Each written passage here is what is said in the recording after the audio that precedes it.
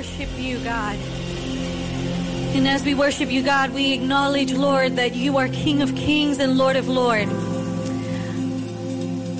What kind of king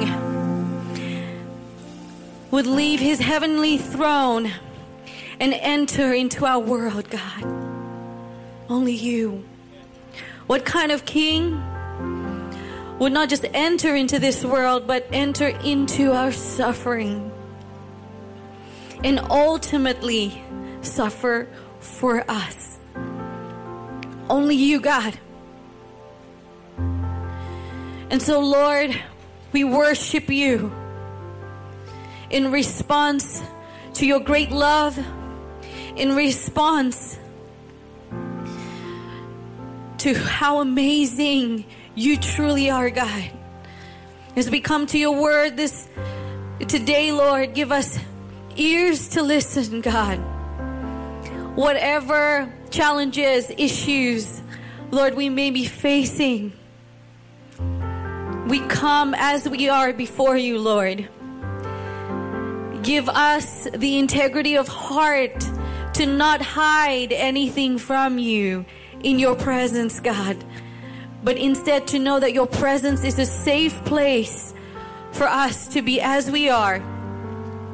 Even in our brokenness, even with our weakness and limitations, God.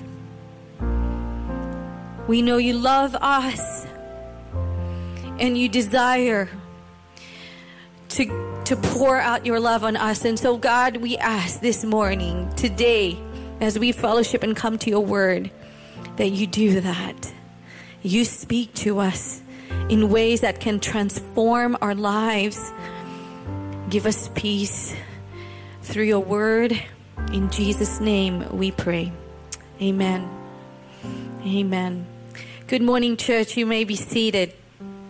Good morning to everyone tuning in online. As we are about to hit the afternoon, I'm confused as to whether this is morning or afternoon, but let me give you the title of the sermon today just before we hit midday, and that is an invitation to breakfast.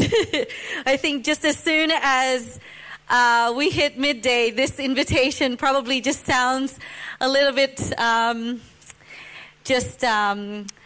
not as appropriate, but we are going to talk about the invitation that Jesus has given all of us to breakfast today.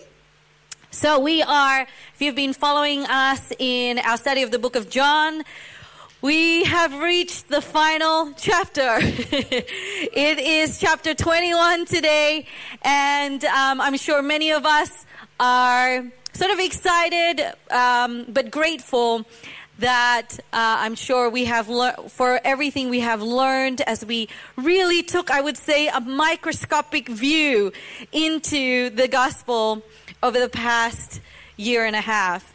Just to recap, before we get into this final chapter, chapter 21, what's been happening in chapter 20, okay? So we learn in chapter 20 about Jesus' resurrection. And then we see that Jesus appears to his disciples on two separate occasions. The first time was actually on the day of his resurrection. The disciples were hiding in a house, and they had locked all the rooms. So they were gathering behind locked doors, the Bible says. And they were doing this because they were scared of what the Jews might do to them, because the Jews had discovered that Jesus' body was not in the tomb.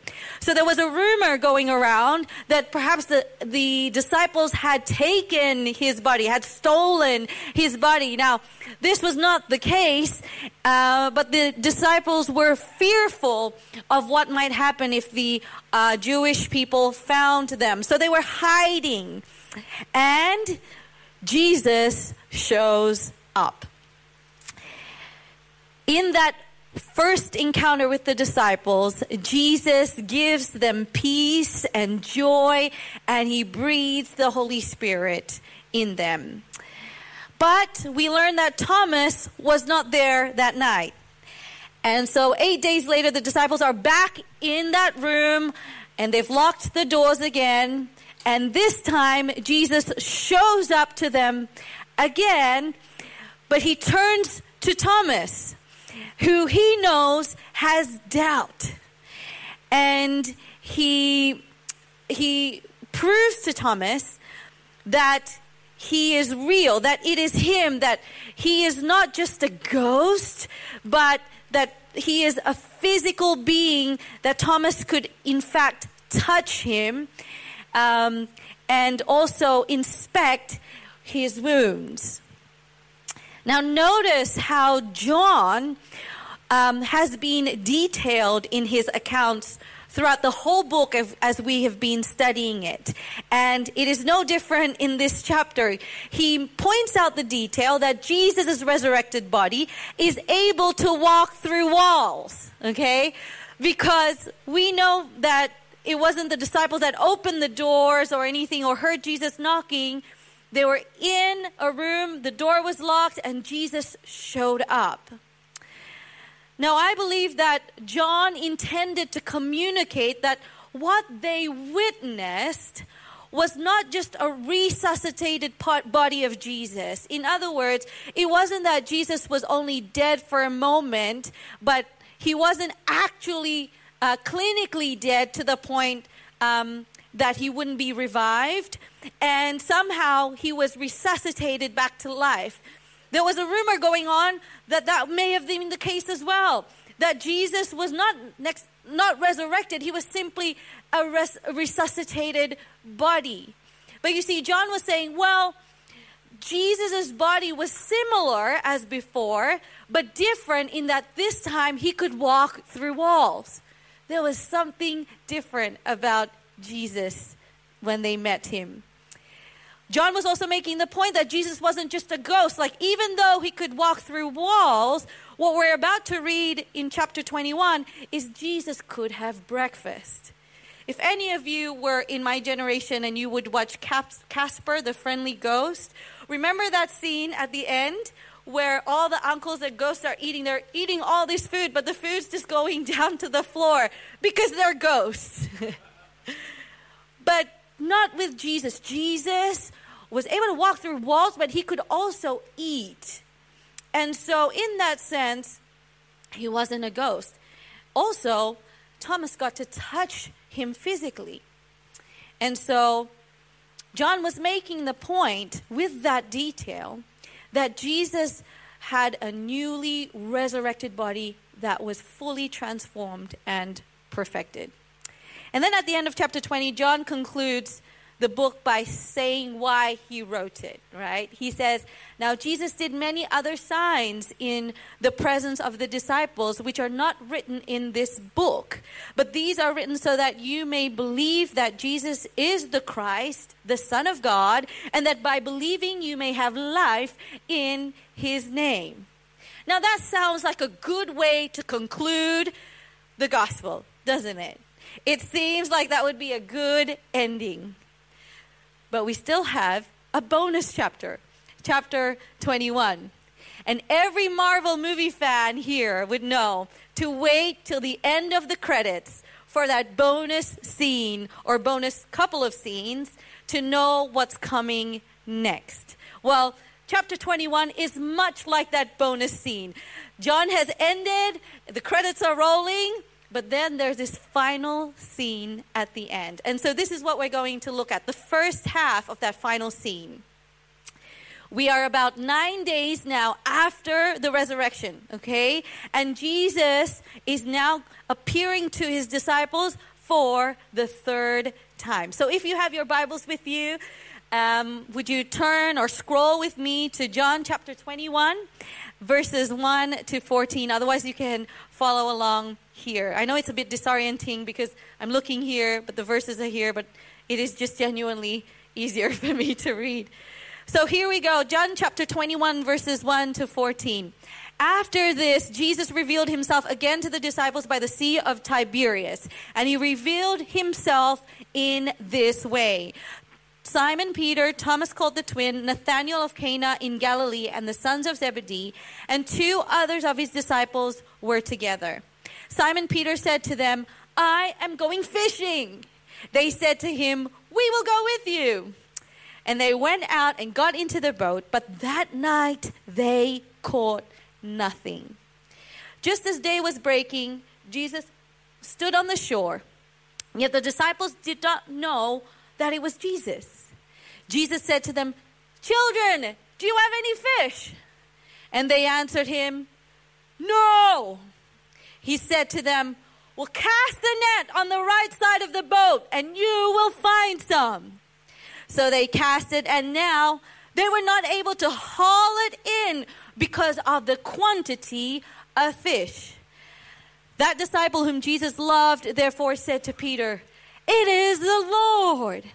When Simon Peter heard that it was the Lord, he put on his outer garment, for he was stripped for work, and he threw himself into the sea. The other disciples came into the boat, dragging the net full of fish, for they were not far from the land, but about 100 yards off.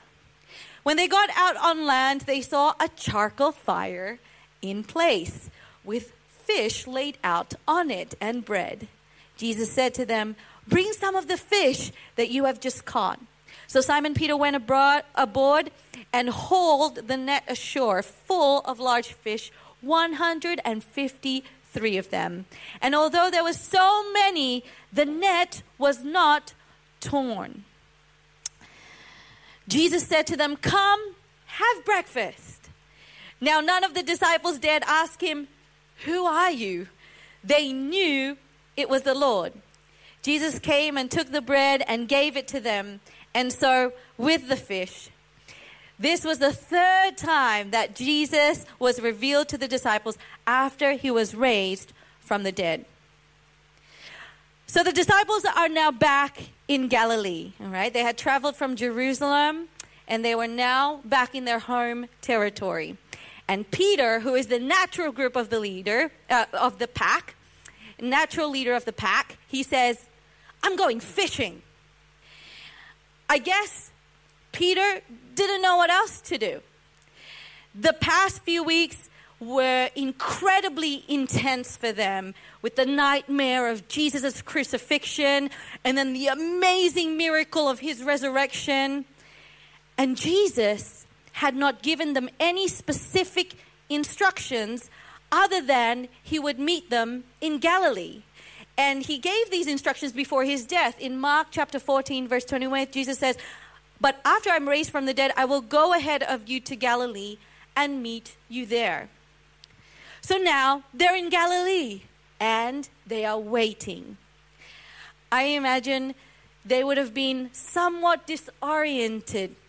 Jesus wasn't there and he hadn't told them what to do next. So Peter decides to go fishing. And I guess he figured, well, I might as well do something productive while I wait.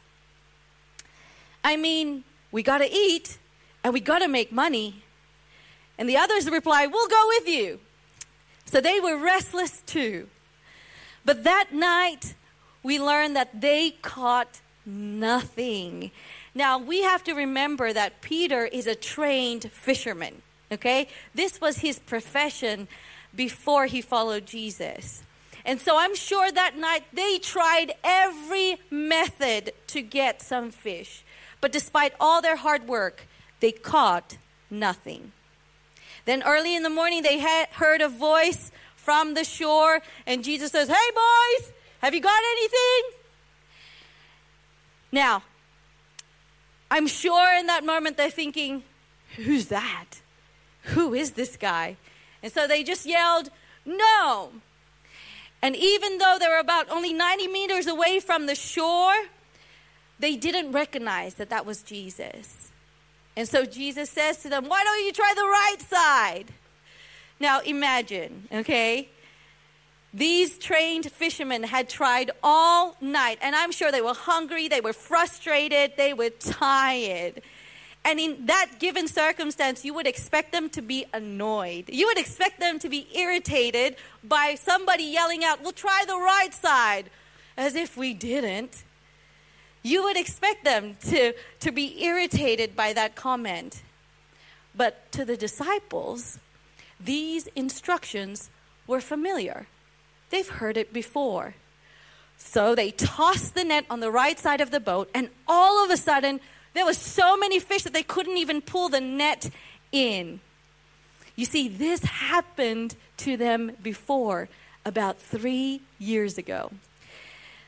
If we go to Luke chapter 5, verses 1 to 11, Luke tells of the story of when Jesus first revealed himself to Peter and the other disciples. It says, one day as Jesus was standing by the lake of Gennesaret, the people were crowding around him and listening to the word of God. He saw at the water's edge 2 boats left there by the fishermen who were washing their nets. He got into one of the boats, one belonging to Simon, and asked him to pull out a little from shore. Then he sat down and taught the people from the boat. When he had finished speaking, he said to Simon, "Put out into deep water and let down the nets for a catch." Simon answered, "Master, we've worked hard all night and haven't caught anything." Familiar? "But because you say so, I will let down the nets." When they had done so, they caught such a large number of fish that the nets began to break. So they signaled their partners in the other boat to come and help them, and they came and filled both boats so full that the boats began to sink. When Simon Peter saw this, he fell at Jesus' knees and said, "Go away from me, Lord, I am a sinful man." For he and all his companions were astonished at the catch of fish they had taken. And so were James and John, the sons of Zebedee, Simon's partners. Then Jesus said to Simon, "Don't be afraid. Now on you will fish for people." So they pulled their boats up on the shore, left everything, and followed Jesus.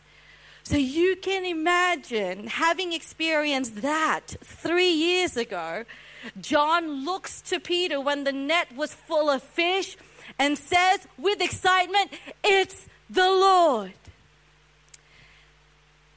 As disciples, we often find ourselves waiting on Jesus. Sometimes we are waiting for direction. Sometimes we wait for his provision. Sometimes we're stuck in a very hard place and we are waiting for his help. Jesus' timing and purposes are not always clear to us. And while we wait, we often become impatient.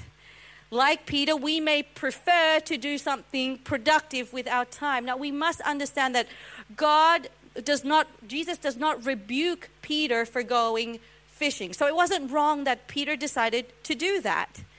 But even as an experienced and trained fisherman, Peter needed the Lord's guidance. That's the point of that story.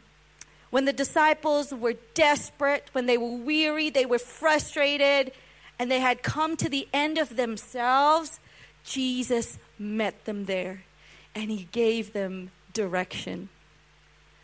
Before Jesus' death, he had said to the disciples that apart from him, he says, "Apart from me, you can do nothing." And here at the Sea of Galilee, we see that. It was not until the disciples obeyed Jesus' command that their labor became fruitful.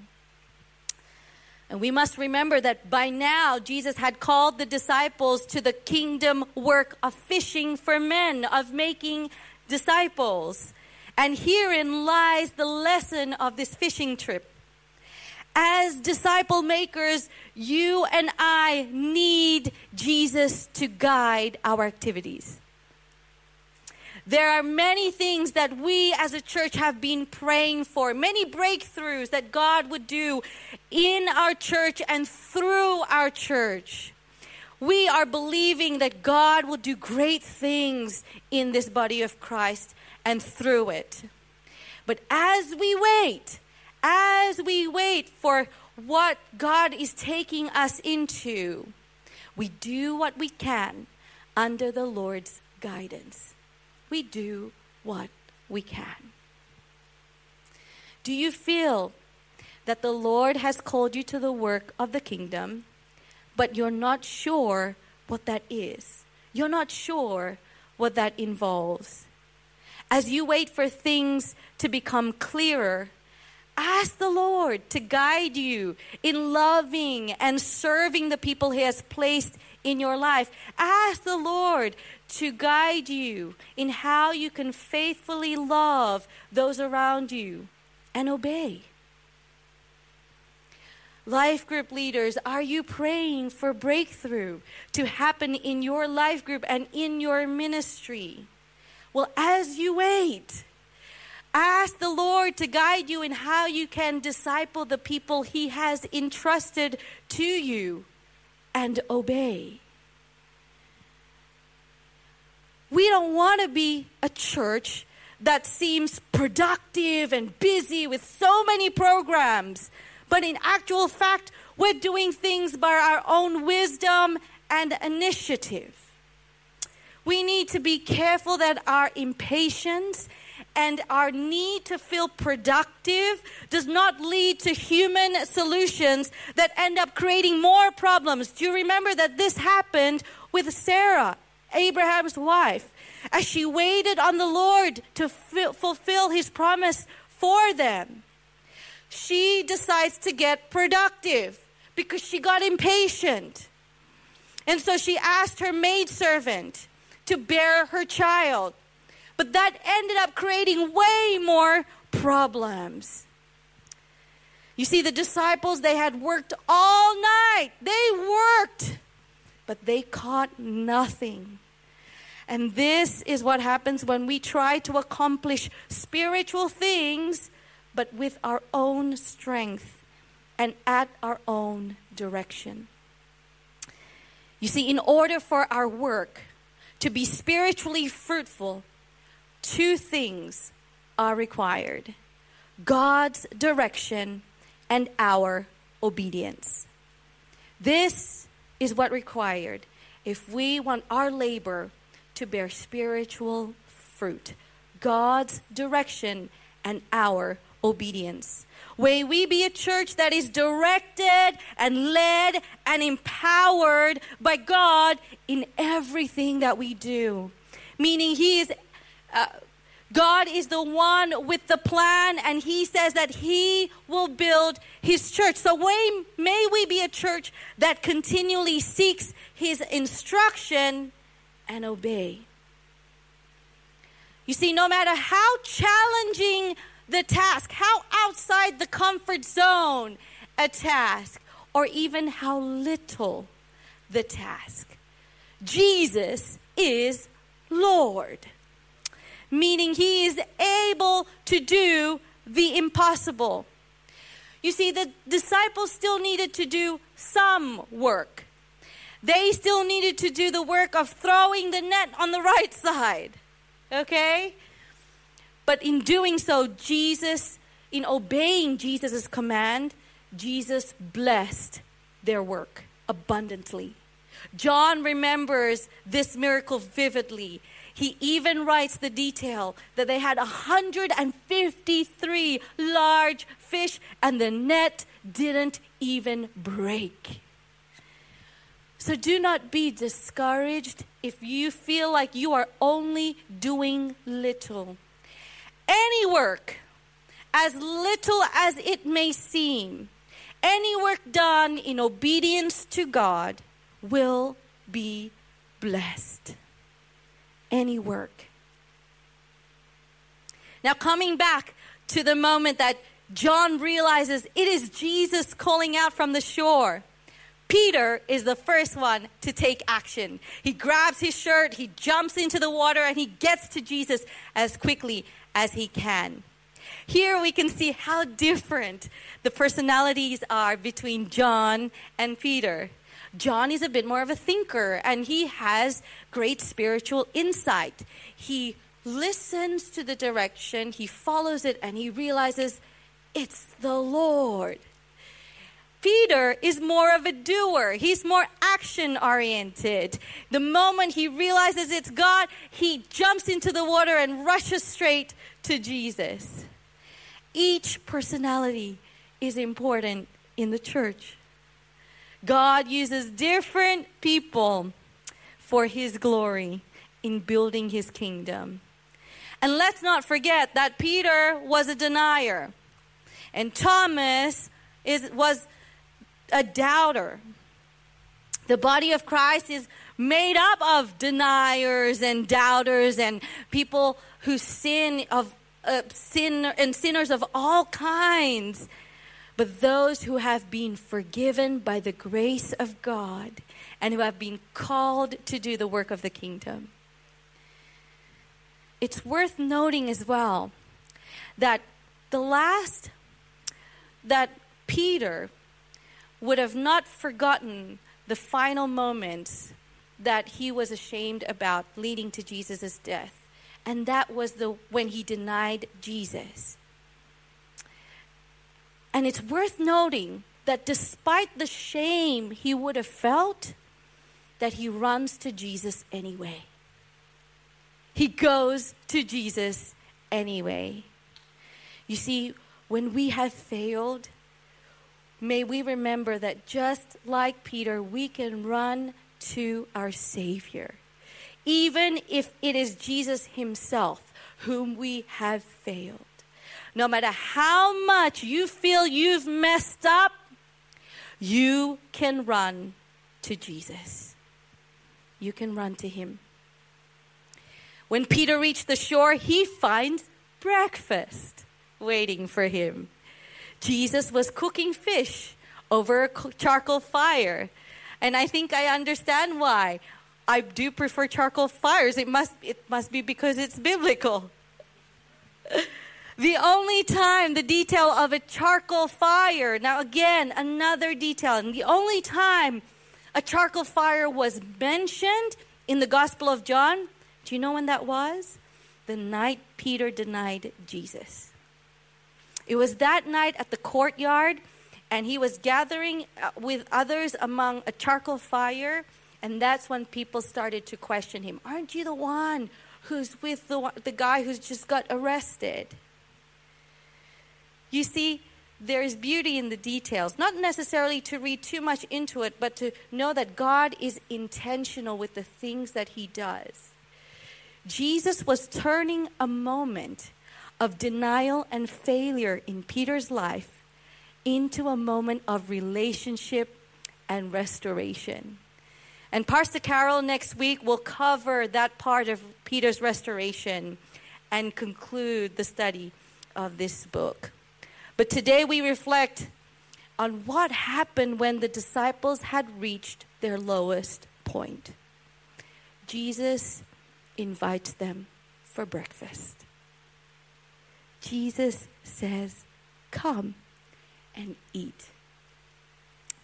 In the Bible, eating always suggests fellowship.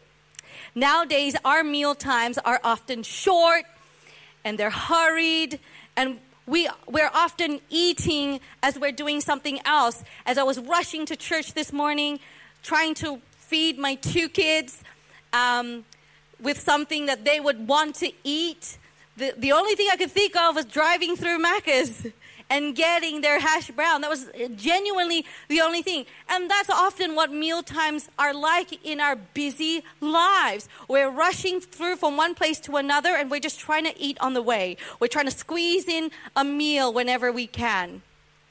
Squeeze in a lunch break. Squeeze in an appointment with somebody over a quick lunch. But you see, in Bible times, meals required careful preparation.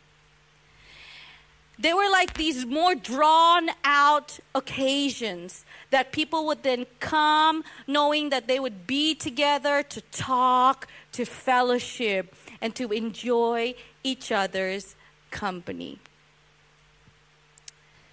Have you been trying to do things by your own strength and understanding? Are you frustrated, weary, and feel like you've just reached the end of yourself? and you feel like there's just no more time to do anything. But Jesus says, come, eat with me. Notice how Jesus doesn't say to the disciples when they reach the shore, why didn't you recognize me? I've appeared to you twice already. By now you should know who I am. Or he doesn't say, why did you go fishing? I didn't tell you to go fishing. Jesus doesn't say that. He says, come, let me serve you some breakfast.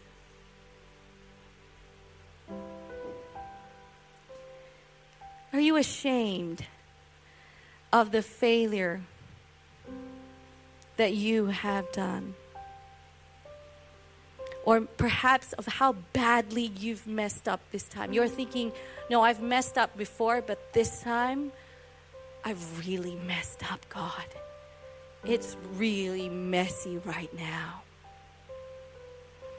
Well, Jesus says, come, eat with me. In the book Gentle and Lowly, Dane Ortland comments this. We tend to think that when we approach Jesus for help in our need and mercy amid our sins, we somehow detract from him, lessen him, impoverish him. In other words, we think like, Christ is going to get worn out because we messed up and messed up and messed up again and again. Now he's going to be sick of it. He's going to be sick of me. That's what we tend to think, isn't it? Like, how much grace does he really have? Like, how much can he really take it? Because, man, I reckon I've tested his limit. Often that's what we think when we reflect on our failure. Yet he says, Christ's heart is not drained by our coming to him. God doesn't get drained that you come to him for mercy and help over and over again. He doesn't get drained that you need to be comforted again and again and again. No, his heart is filled up all the more by you coming to him. In other words, Christ loves it when you come to him. He loves it when you keep coming to him in any condition. No matter how broken or messed up you are, he loves it when you come to him and ask for his grace and seek his comfort again. He loves it not because he's happy about you being broken and needy. No, he died to redeem that ultimately at the end. He doesn't get that thrill from seeing you that way. No. He loves it because he loves you. And no matter how much you've messed up, how much wrong you've done, you will never wear out his grace for you. You will never wear God out. In fact, as you are comforted by him, he is also comforted by you coming to him. Isn't that wonderful? In your lowest moment, Jesus says, come to me.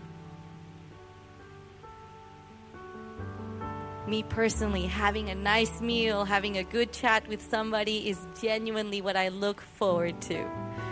I love it when there is brunch or lunch or dinner or barbecue put in my calendar. I genuinely look forward to it. And likewise, when Jesus invites us for a meal, it's because he wants to spend time with you. It's not because you're in trouble and he needs to address something serious over a meal. No, he wants to spend time with you like Jesus actually enjoys it. He wants to be with you.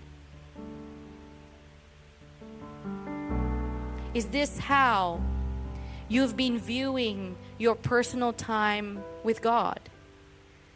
Do you read the Bible in a hurry like it's a rushed meal? Like it's a cheeseburger on your way to another appointment?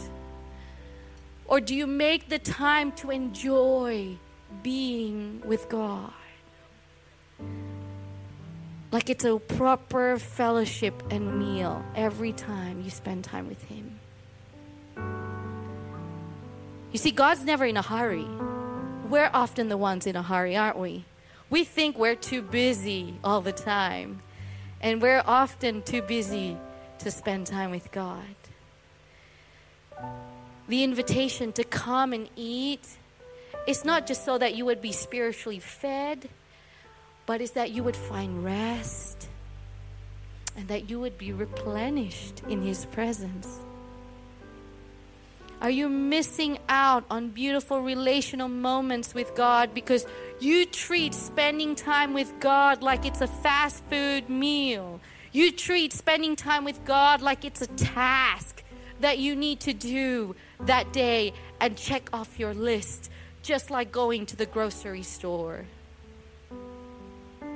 Every day, Jesus is inviting you to fellowship with Him. And I know the invitation here, He says, is for breakfast, but really it's for any time that day. It's to share a meal with Him any time that day. You and Him enjoying each other's company. You see, our culture, we're so obsessed with productivity and speed. We've become such an impatient people. Anything that takes time is not worth the time it takes. But amid our busyness, the most important appointment we will have each day is to have breakfast or a meal with Jesus. How many of you can afford to have breakfast in the mornings?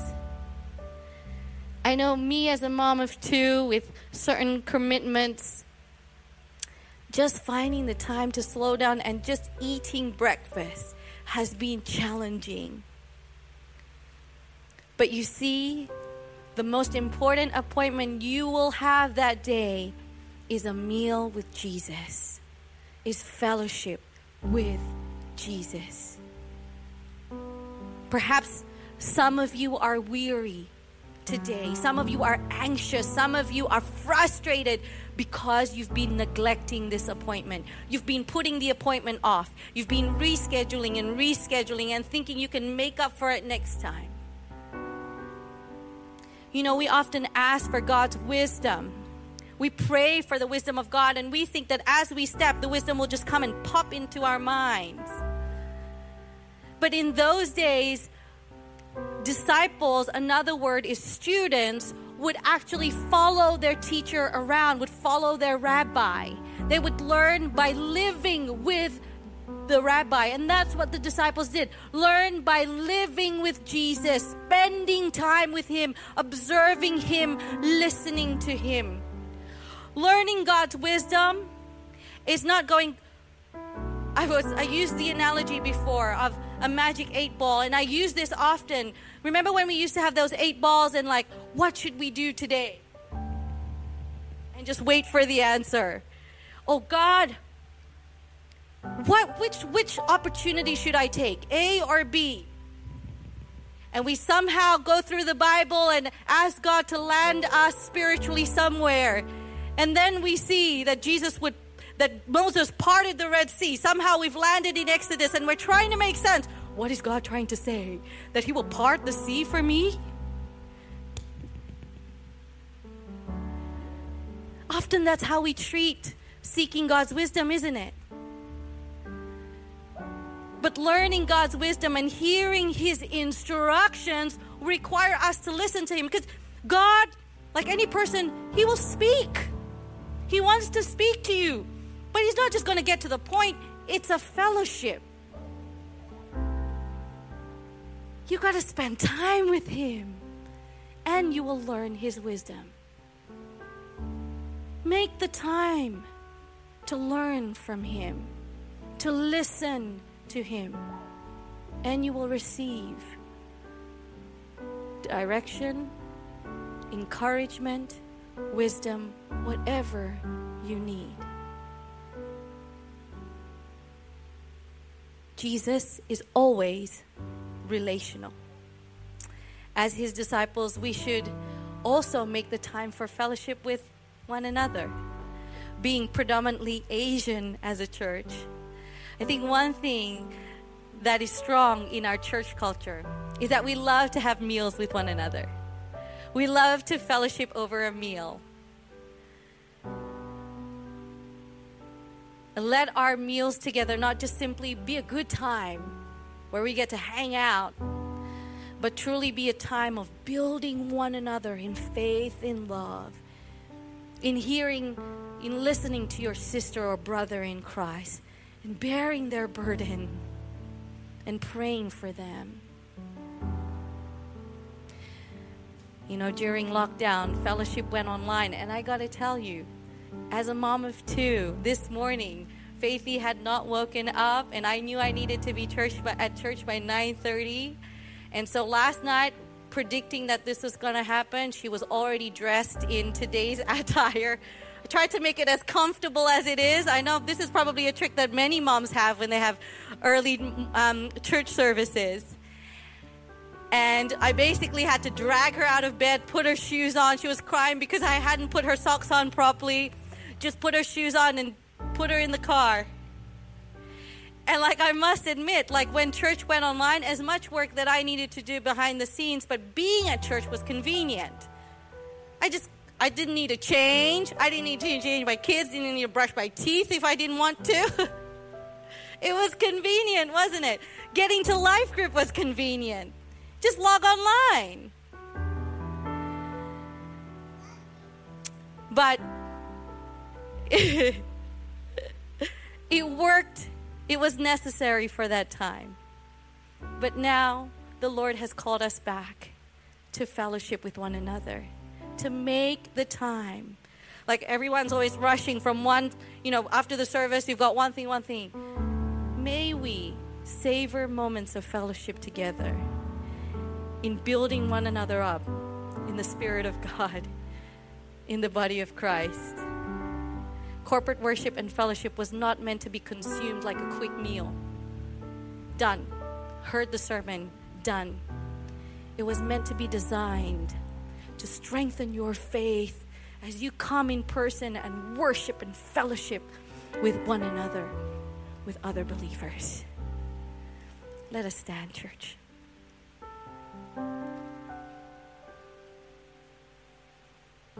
Lord, we thank you so much for your word today. We thank you for your faithfulness, God.